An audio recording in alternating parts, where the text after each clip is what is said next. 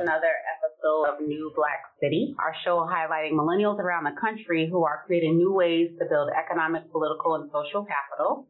My name is Sheena Collier, founder and CEO of the Collier Connection. I missed you all last time. Happy to be back on the show. Hi, this is Dominique Aubrey, the founder of the Black Women's Guide. Nice to see you guys again. So I wanted to do some quick before we jump in. You know, we've mentioned before that both Dominique and I have businesses and things that we're creating. So I'm going to have her share about All Yoga Pants.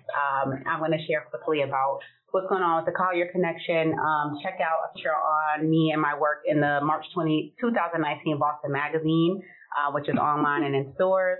You can read more about how we're working to change the ways that Black people engage with, contribute to, and experience Boston. I'm excited to continue to share more of that. Awesome. Yeah. So I founded the Black Women's Guide, which is focused on supporting Black women in earning over six figures annually to support and sustain the Black middle class.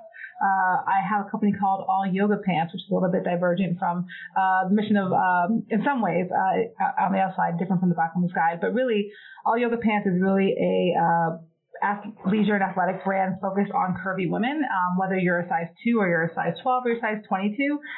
As people of color, like, we have a curvy body shape, and it's hard for us to find clothes that fit us well. So our hope is to build a conversation and dialogue around curvy shaped women, to provide clothing that fit us, that where we feel supported, feel comfortable, confident, and look great, and be able to hire tons of Black women and people of color to support that business as we grow and provide jobs and create jobs as well. So there's a little health and wellness spin on that side, and the Black Women's Guide is more of an economic approach and trying to, I guess, attack the issue at all angles. So that is what All Yoga Pants is about. Great, thank you. Yoga pants are important. I don't wear them as much as I want to because I'm in the office a lot of the time.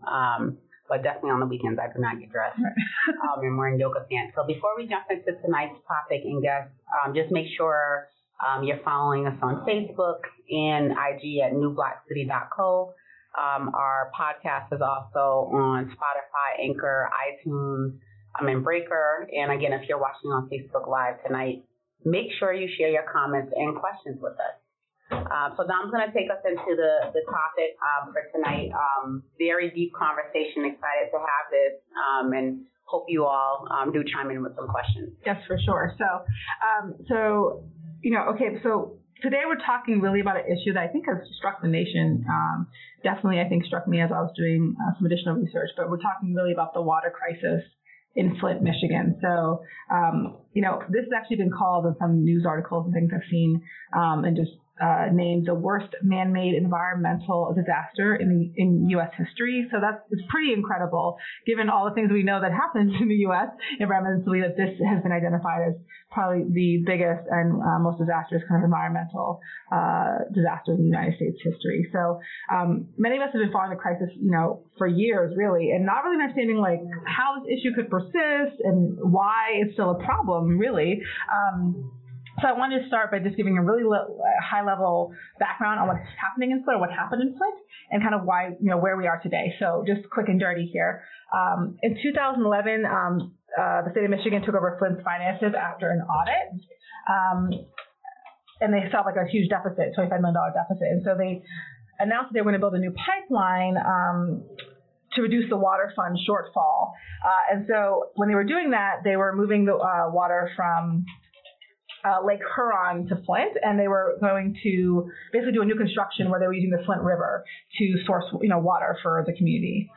But after they switched, basically they had a water problem. So that's like where it started. 2011, they just had a bunch of water problems from the water quality of the Flint River. That kind of the water was tasting funny, smelling funny, so on and so forth. When you get to 2015, they tested the water, the EPA tested the water, Virginia Tech tested the water, and found out that there was dangerous levels of lead in that water. So, mind you, 2011 is when this issue started. 2015 is when they actually tested the water itself. And then in the second half of 2015, they suspended the water testing and the water access, which is what started the whole water bottle thing, where everyone was bringing and distributing water bottles to Flint residents, and that's kind of when it really made a lot of news because there was no water coming in Flint. You couldn't drink the tap water in Flint. I think the thing that was really sad about that moment is that a lot of the officials at that time had said they tested houses for high lead content, but they actually lied. They didn't actually test the water, and so. That was just like a kind of a sad fact in the process of this. Like they were very aware that the water wasn't good. They didn't do their due diligence pretty much. And then basically all these homes were having high amounts of lead in their water and had to drink bottled water. And they've been doing that since 2015. If we just fast forward, and so we know kind of some of the things that happens with lead, like you get heart issues, kidney issues, nerve issues, gastro issues. If you're a kid, you have impaired cognition, you have behavioral disorders, hearing problems. They can even delay puberty. So lead has a really big impact on your health and wellness. It's a huge issue. So if we fast forward to just like 2017-18, basically at this point, several state officials have been charged with involuntary manslaughter in connection with Legionnaire's disease from an outbreak in 2014 and 15 that caused 12 people to die from the water contamination. There now is a $722 million class action suit that's been filed against the EPA on behalf of 1,700 Flint residents. The state is actually ending the water bottle distribution program because they believe the water is now safe. They've moved it to a safe water source, and they're building new pipes. And the EPA has provided about $100 million in the water infrastructure upgrades. And so the thing to know right now, and we'll kind of get into it in a minute, is just that the EPA basically said in August 2018, here's the last run of water because we're going to fix all the pipes. So this is all the water we're going to give you. Now, it's going to take until the end of 2019 to fix all the water pipes, and they're running out of actual bottled water, which is why we see Jaden Smith and other people stepping in to address some of the water, this gap in water that the EPA is no longer going to fulfill. So this is an ongoing issue. It's freaking crazy. But the issue of lead poisoning is also happening in other places. It's happening in Milwaukee. It's happening in Washington, D.C. It's happening in Durham, North Carolina, Jacksonville, Mississippi, Uniontown, Alabama. It's happening just all over the country. And so, as we kind of share all this insight and stuff about what's going on, why Flint is getting knowing that it's happening in these places? Was there something specific that kind of activated this in Flint? It seems like it's the the number of people impacted, the whole city itself. What usually happens is happening to the poor people in that city, so the segment of the population that's feeling that pain, and so no one really cares or notices. Right. But because it was like all of Flint residents, no matter where you lived in Flint, had this water problem, it became, whenever it's a white issue, it becomes an everyone issue. And that's basically, even though Flint's mostly black and poor, it was happening to white people too, and that's when it became a bigger issue. So my just thoughts about this. I mean, one, it's hard to even wrap your head around. This is, we're talking about water. We're not talking about, I've heard arguments around if education is a right, if healthcare is a right. Obviously, I think they are, but, there's arguments against that. And you can debate that with folks, but this is water. This is like literally something that we use multiple times a day. We consume it, we use it. You probably can't even count the amount of times that you actually use water throughout the week. And so to not just have it, to not have clean water supply in the United States of America is really amazing to me and really disgusting and it's sick. One of the things that I wonder, I know that race plays a part in this always in a lot of these issues, but I also wonder about, the lack of political will or lack of political, capital that some of these communities have. Like, I just can't imagine. I just can't understand. Like how? Yeah, like, is this just like we were just trying to save money? Is it just being neglectful, just not caring about people's lives? Like it just, again, I'm not naive, and I know that many things happen in this country, but it really does boggle my mind that in this day and age, there are people, human beings, that would turn a blind eye to save a couple of dollars. Well, in 2015, they asked for $55 million from the U.S. government under Obama. Yeah. Obama gave $5 million of it, and then basically said redirected them to FEMA to get the rest, and then FEMA never sent any money or support or services. But I remember being in Philadelphia schools and also traveling in different school districts, and you couldn't drink the tap water inside the school building. In Jacksonville, Mississippi, where a company I used to work for did a lot of work, they go to school sites, visit elementary schools, and they had no water. I mean, you're just like, what? Yeah, I mean, it's actually happened in Boston at times too. There were times where I've gone to schools and there's signs on the water fountain because they don't want young people to have the water. Right. So it's something that turn it off. Yeah. I think it's something that we know happens, and not out of being naive, but really just a real question of like, how is this allowed to happen? Like, how many people have to look away for something like this to persist? I think one of the things that makes me like very not surprised about this, but where I think it's like, what are we doing? We have a fundamental infrastructure problem in the United States. Like, you look at Boston City, it's an old city. So it's only a matter of time before water you can't drink in poor neighborhoods and water you can't drink in rich neighborhoods is the same problem. Right. So are we just is it like, are we dealing with other issues first? And so we're just like waiting for it to break to fix it? But I just I'm not sure like when it becomes a problem. So like every city in America basically is going to have this problem, right? Where the lead in the pipes, if you don't replace them, they have to excavate. It's super expensive to excavate everything, pull them out, switch out the lead. And if you actually Flint had a double dose issue because they had bad water and lead pipes, which made it worse. But if you just have, I'm thinking like, how do we afford the infrastructure shift? If you're in any city across America, it's going to come to bear at some point. Just like bridges and roads, like the same thing. Yeah, I don't know if it's looked at the same way. Water is a series. Different game, but yeah, similar issue. Oh, is she on? Yeah, she's on. So we're gonna go ahead and introduce our guest for today. Sure. Yeah, so I can hop in. And so we're really appreciative today to talk to Tricia Adams of Black Millennials for Flint. She's really going to share with us about what's happening on the ground in Flint, Michigan, and the work she's doing around environmental justice across the country. So welcome, Tricia, and thank you for joining us on A New Black City. I just put all Okay, awesome. So my name is Chris White. Again, I'm the COO and Vice President of Black Millennials for Flint. Thank you guys for having me. Yes, and thank you for being on site, and thank you for communication back and forth. So I really appreciate it tonight. So we're going to kick off here. Given all the work that you've done, when it comes to your work around environmental justice specifically, what keeps you up at night?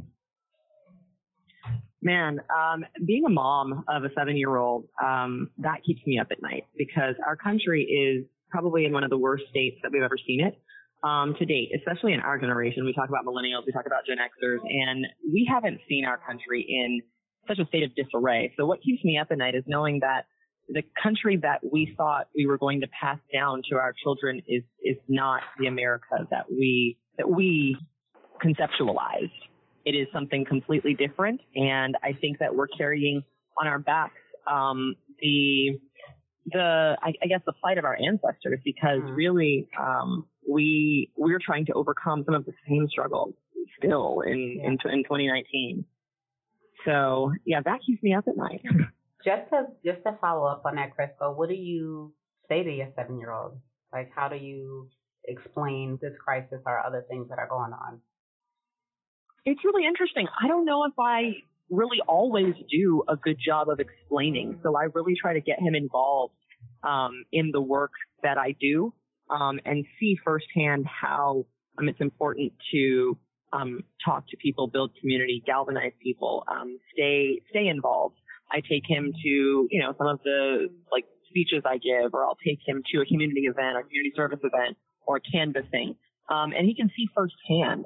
But I think it's hard. It's hard to explain to a 7-year-old Black boy, right? Like, hey, there are some, we're advocating for environmental justice issues, and specifically lead eradication.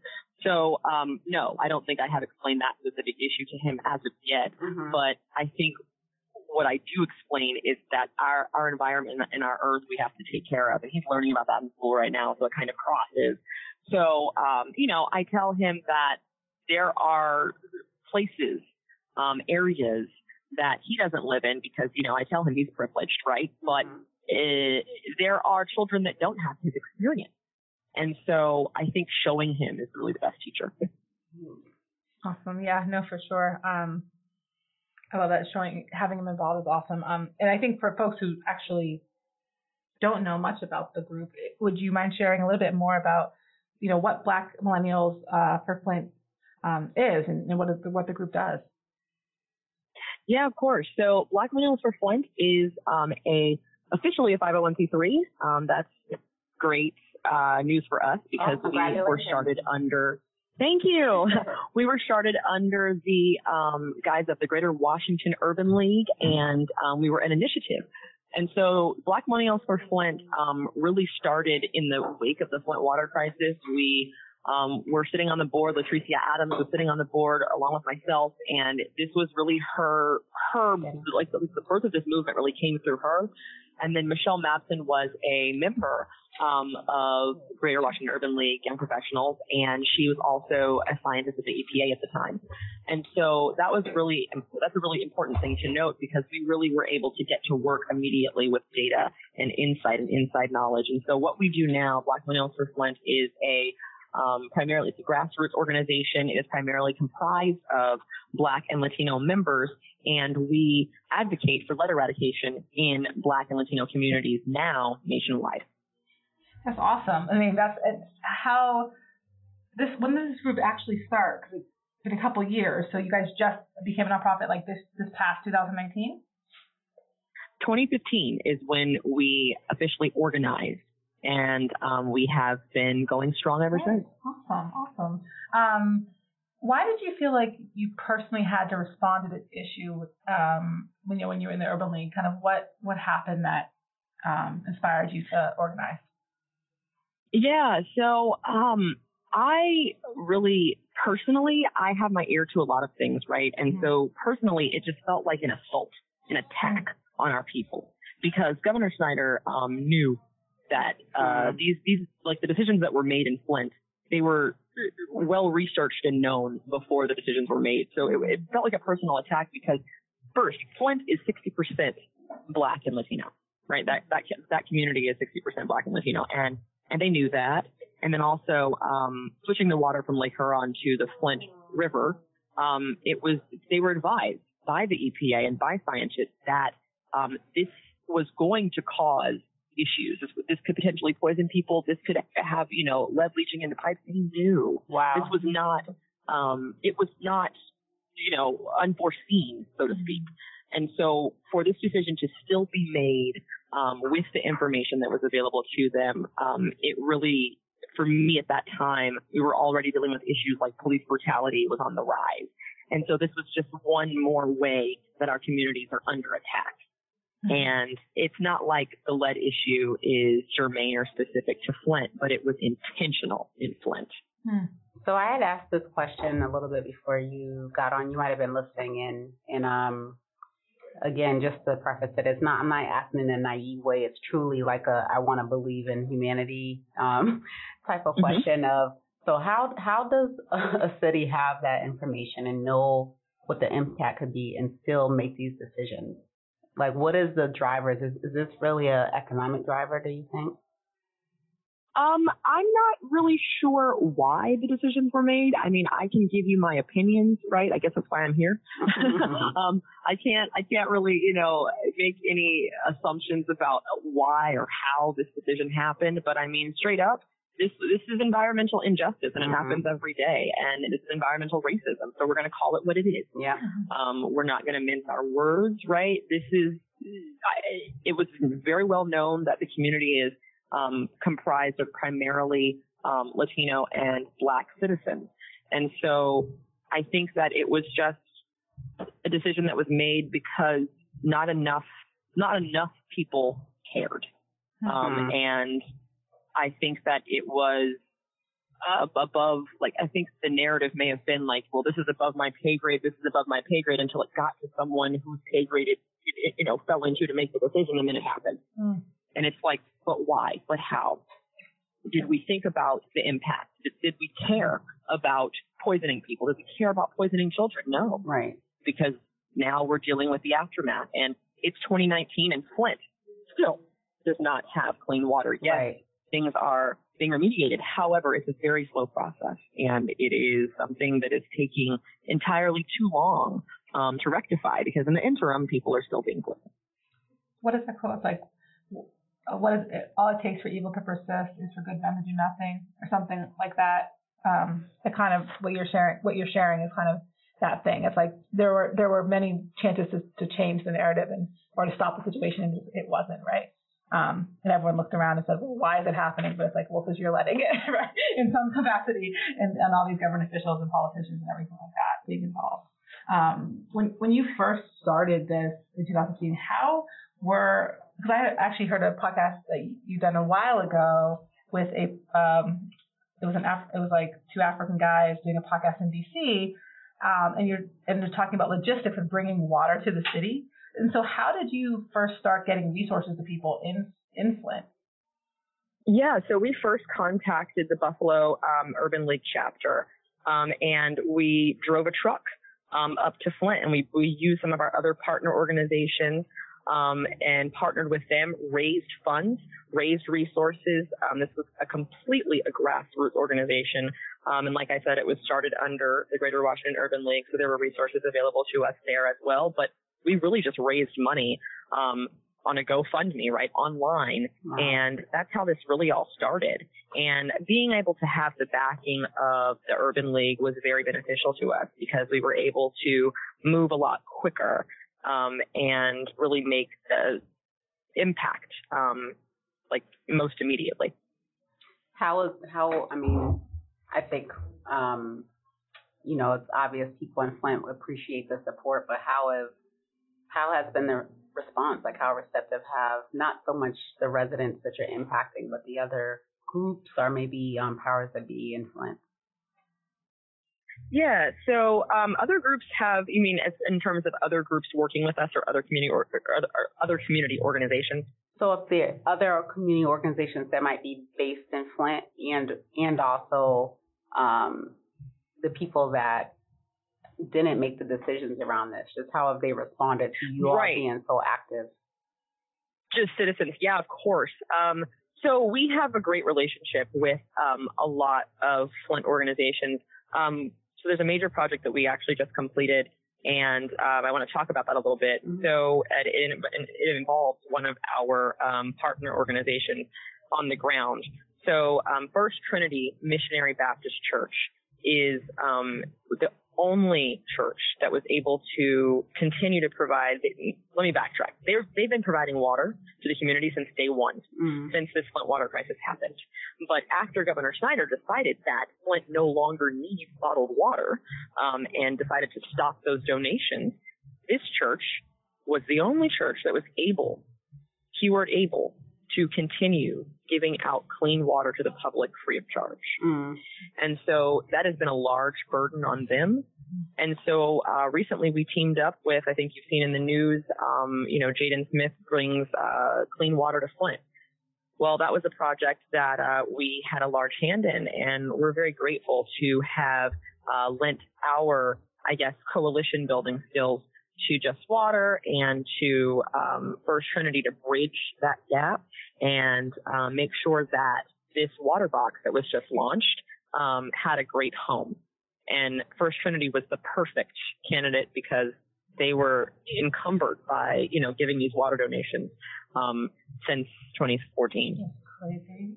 Like, what you talked about this, support from the Smiths, and what has been the response in terms of kind of having such a public figure being involved? Is it been positive? Has there been resistance? Has it shifted some kind of conversation in Flint or with the policymakers? In the state? I think it may be too early to tell. To be honest, I think everything is very positive so far. I think that, Jaden Smith is an incredible young man to be able to use his celebrity in such a powerful way to make such a wonderful impact. And then Jada herself, the day of the launch, which was March 2nd, committed to adding another water box to the community in Flint.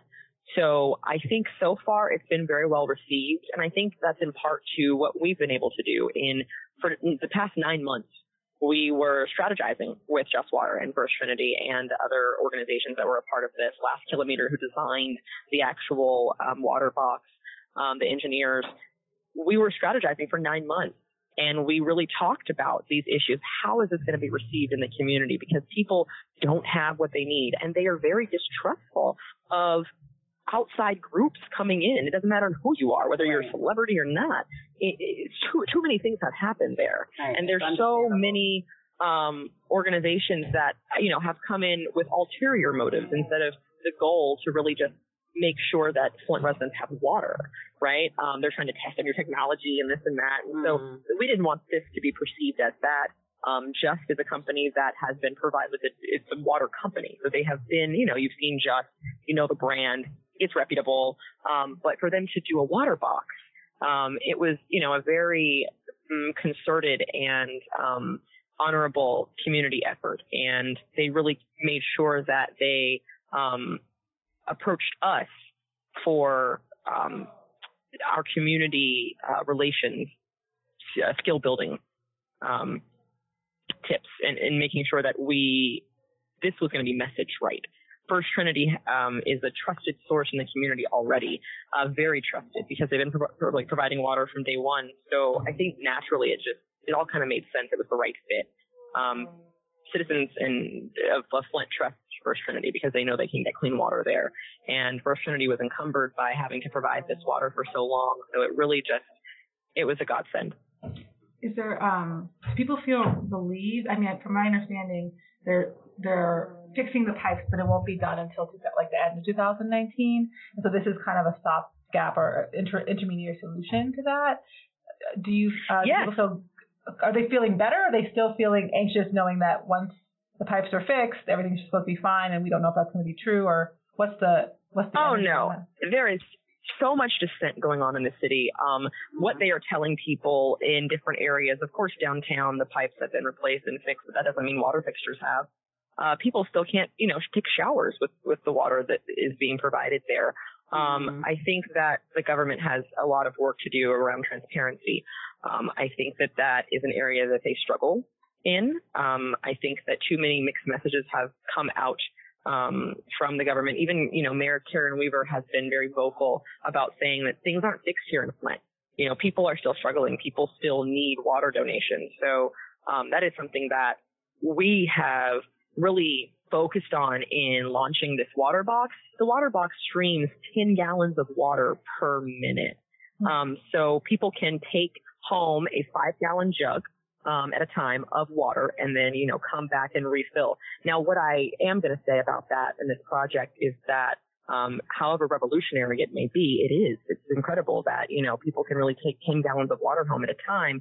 Donations for the 5-gallon jugs are needed. First Trinity has a website. It's firsttrinitywater.com, and donations for those water jugs are desperately needed so that they can continue to give out that volume of water to the residents. Good to know. We can add that to the list when we share it out. Yeah. Yes, please send water jugs to Flint, and that this is a very visible issue. But I'm sure that there are this is just, I'll speak for me. This is what put Flint on my radar. But I'm sure there's so many other issues that this compounds with or interact with that were already happening in the city. Do you know of what this is on top of? What was already going on in the city around disparity or issues that people might have been advocating for that this is only added to? Yeah, definitely. I mean, the city is it's definitely blighted. I don't want to use too many words to describe what people are going through because it's a very sensitive subject right now. But from my experience in going there, it's definitely a blighted city, and they were already struggling, I guess, with some levels of poverty there. And I wouldn't necessarily just say poverty, but it was a town that definitely could use resources, right? So I think that, like I mentioned before, being primarily Black and Latino community, we know that there's a narrative in our country that, we are struggling to build wealth as Black people in this country. So it's not lost on us that this community double suffered, right? Now because they don't even have clean water, and this is America in 2019. Like, this is crazy. This shouldn't be happening. And the fact that celebrities like Jaden are coming in to want to make that impact and do the work to source the proper organizations who have been there on the ground since day one is very, very notable and very honorable. Mm-hmm. You had, I think I'd read an article where you mentioned around like kind of when everything kind of first came out and kind of who showed up to support the people of Flint, how surprisingly some kind of more historical Black organizations just kind of really didn't show up, and maybe they showed up later as this issue progressed, but really weren't there in the beginning. Do you have any thoughts as to what the breakdown was, whether in terms of internally for our community, where why they might have not shown up, why it maybe didn't make sense for them to plug in, or what was happening that made them kind of maybe shy away till the issue got more pronounced? Do you have any thoughts on kind of how that came to be that they were just not as plugged in to that issue when it first erupted? I do. Very frankly, I don't think anybody wanted to accept accountability for such a large issue, which is terrible because, you sign up for public service, that's your job, right? It's not my job, or it's not my intent to specifically bash any one person, except for Governor Snyder because, Congress publicly lambasted him. But I do believe that no one wanted to accept accountability for something that was so great and so public. And then I also think on the flip side, and just playing devil's advocate here, not that I really want to do that in this situation, but I do believe that people didn't really know the impact that this decision had up front. How could you, unless you were in the community actually already caring about the citizens and understanding what was needed there? But it was also very known, like I said, that the implications of a decision like this were not secret.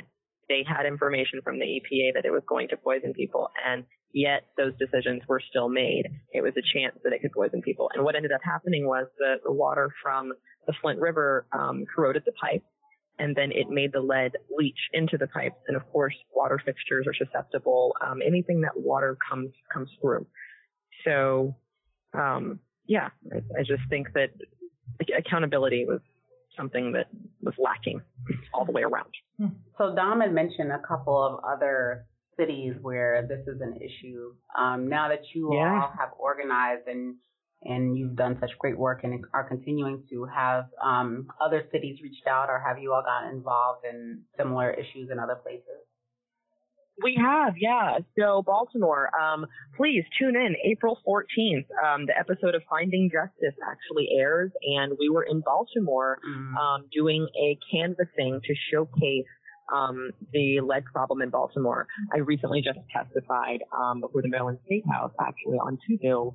That one was to lower the safe standard for elevated flood levels, and the other was obviously water levels.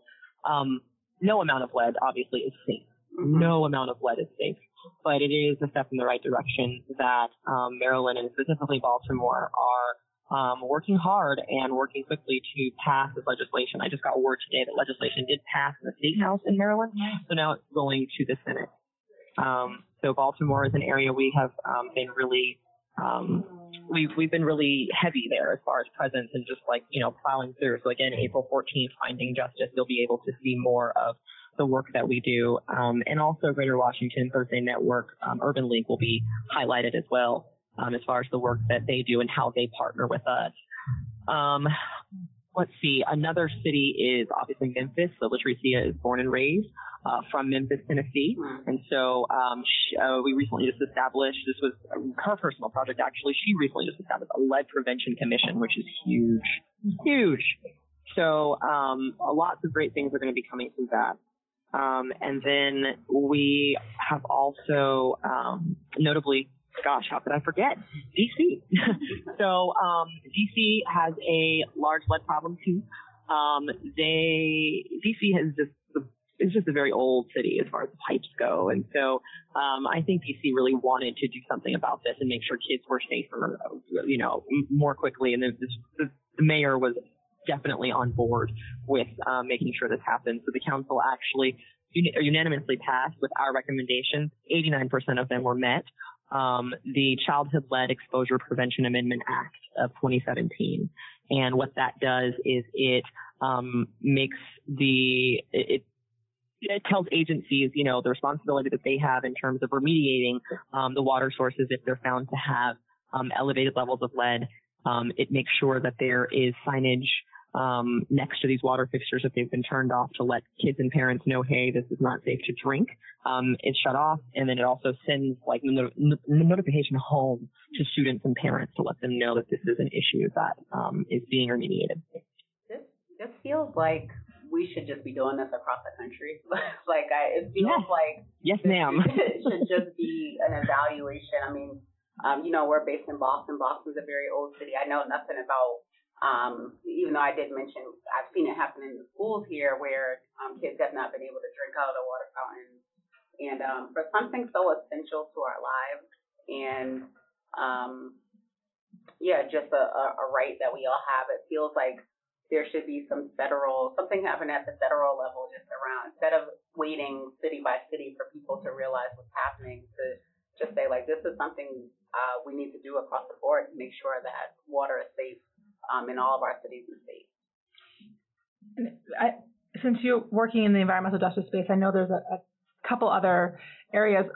What is, when you guys are doing legislation or working across different groups, what are the one or two or three kind of major environmental justice issues that folks are trying to address? I know that with the Green New Deal or the New Green Deal, or that there's that folks are trying to make sure that there are things in there, provisions in there that really support environmental justice measures across the country.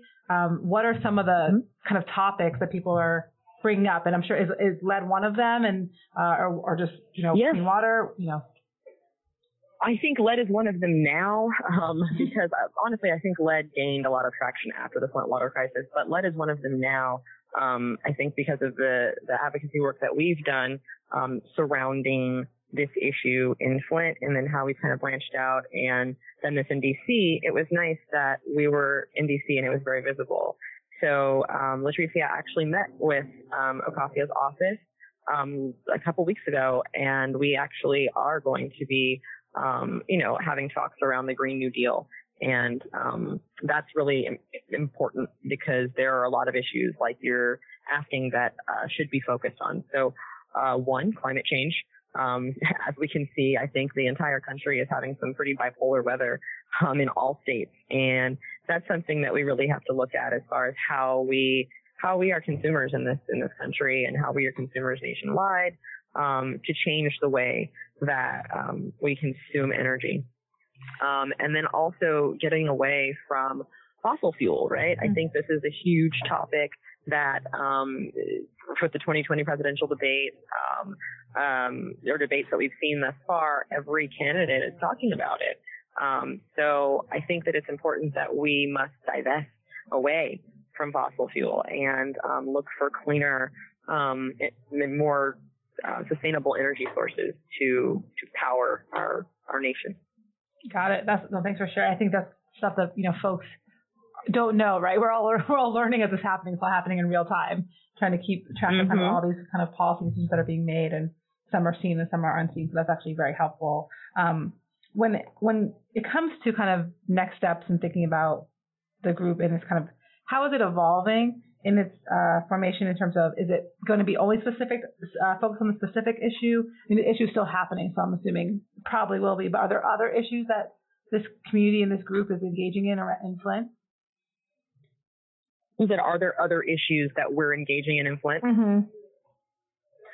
No, so we primarily focus on lead eradication in water, and not just in water, but lead eradication nationwide in the air, in water fixtures and water sources. There's different ways that lead can be ingested. Lead can be ingested through the soil, and that is our primary focus.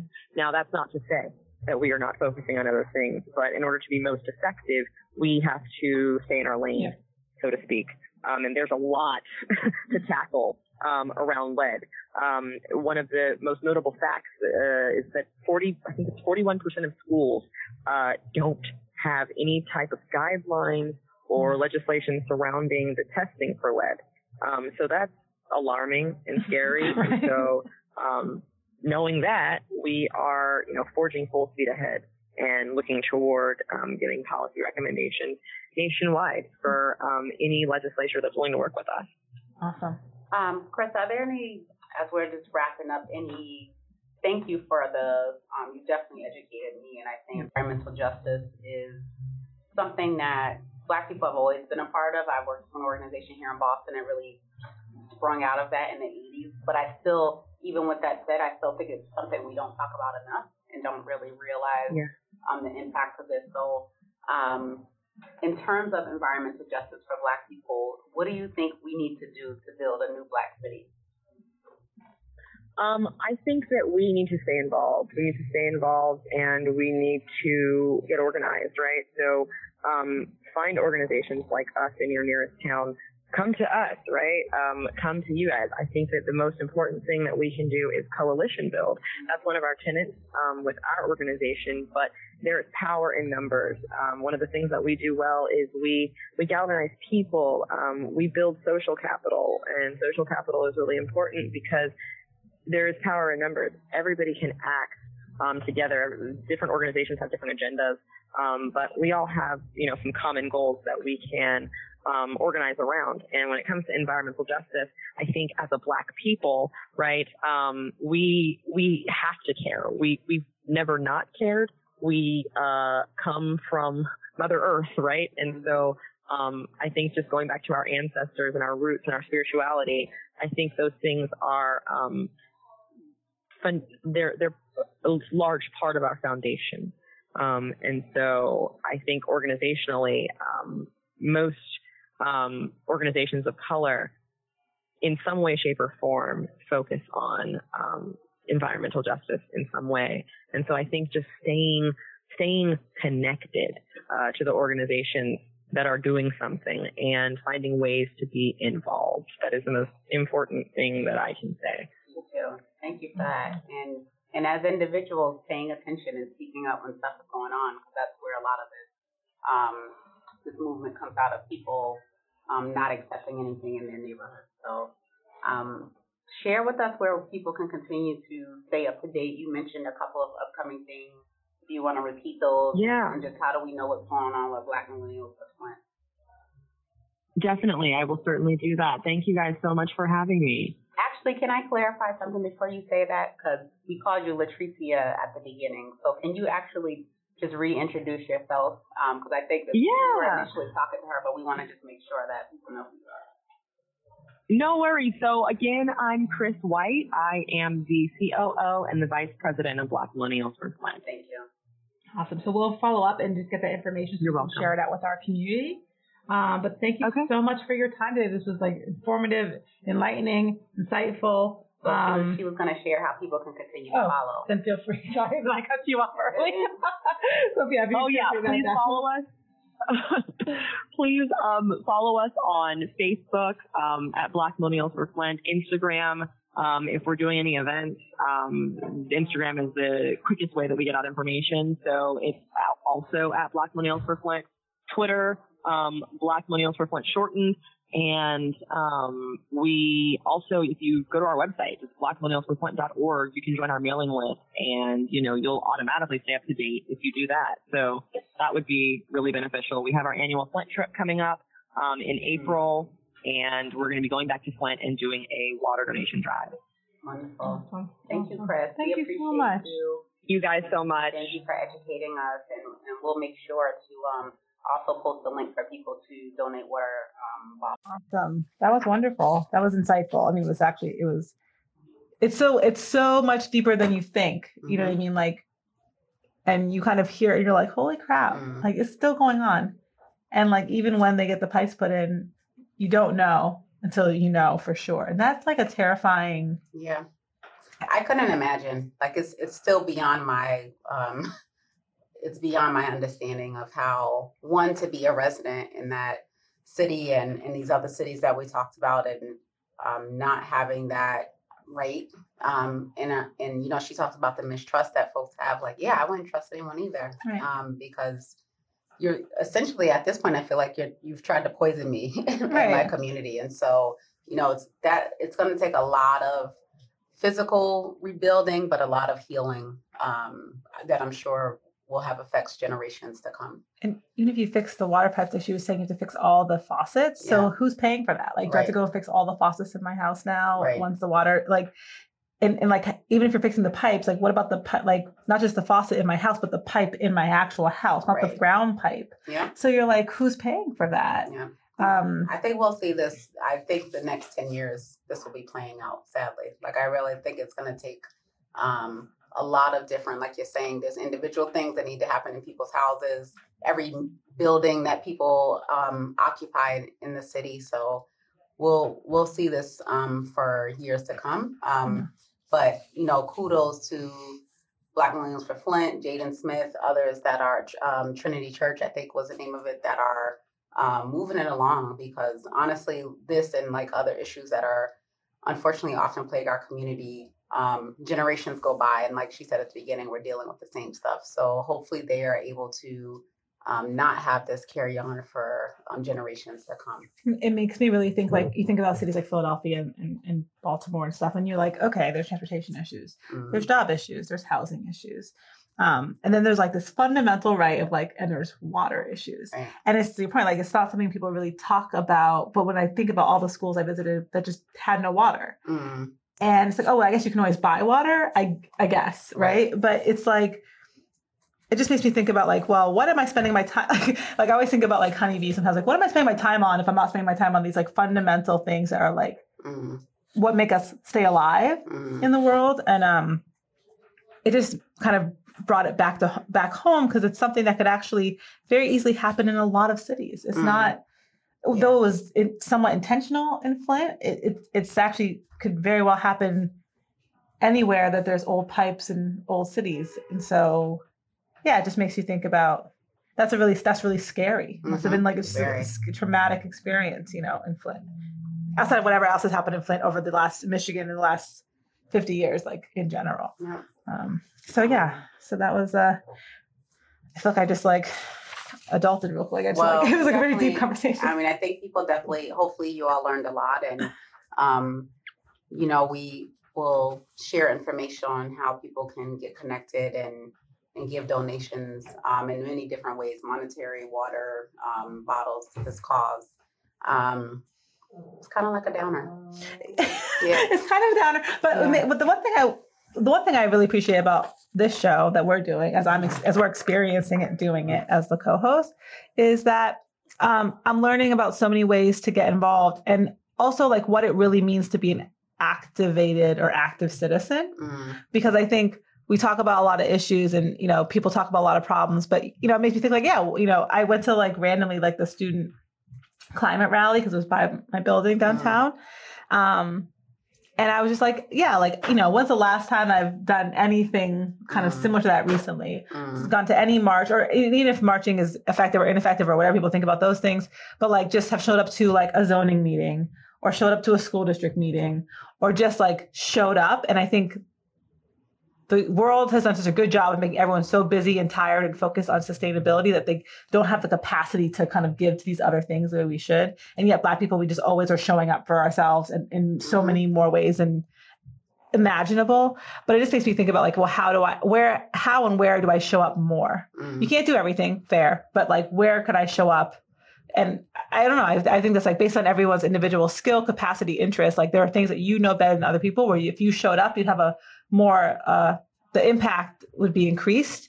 Like I might be okay at an environmental justice, rally, but I might be really great at an education one, because I know that industry so deeply. And maybe that's something we should be thinking about, is trying to build a new Black city, is like, are we showing up based on our context so we have leverage and we can actually move things in conversations, and, do we need to show up more? So I've been learning a lot from these folks about like how they're showing up for things. And it's been really awesome. And that's the uplifting part of all this, is the reflection. Yeah. I mean, and that's our job, there's a Toni Morrison quote that I can't quote exactly, but essentially the sentiment is when we get these high paying jobs, when we get into these spaces that we haven't traditionally been welcome, it's our job to open the door for others and not forget about kind of the reason why we're doing it. And I take that very seriously. I do show up a lot of places and make sure to be in conversations and communities where, because of the honestly privilege that I have of education and access and knowledge, that I'm able to offer something to those spaces. And I do think if more of us were doing that more often, a lot of these things would change a lot faster. Mm-hmm. Yeah, for sure. So we're gonna close out and let you know what's happening next show. We're gonna be having Arif Gersel. It might be Gersel. People always try to make things sound fancy, but it looks like Gersel. Of the Union Seattle. It's an organization that's named after Black student unions on HBCU campuses. And he's creating, I don't think it's open yet, a work and event space slated to launch this year to become a hub for educational programs, digital media production with an emphasis on cultural relevance. So we'll get to hear about how he's creating community in Seattle and what that looks like. And one of my favorite things to talk about, physical spaces. And his work is interesting because it was particular to, because I think he also came out of the tech space a little bit. Mm-hmm. And so he's really trying to bridge Microsoft. Yeah, to bridge that gap between what's happening in Seattle with the tech boom and plugging in Black creatives into that ecosystem, which is so very intentionally. So I'm interested to talk to them from a kind of a high tech perspective and kind of what kind of programming and resources are they doing with the community around them. So that's going to be exciting. All right. Well, thank you for listening to another episode of New Black City. I'm again Sheena Collier. And I'm Dominique Gabri. Look out for the podcast link in the next week. You'll see it on Instagram and Facebook at newblackcity.co. And until next time, let's keep on building a new Black City.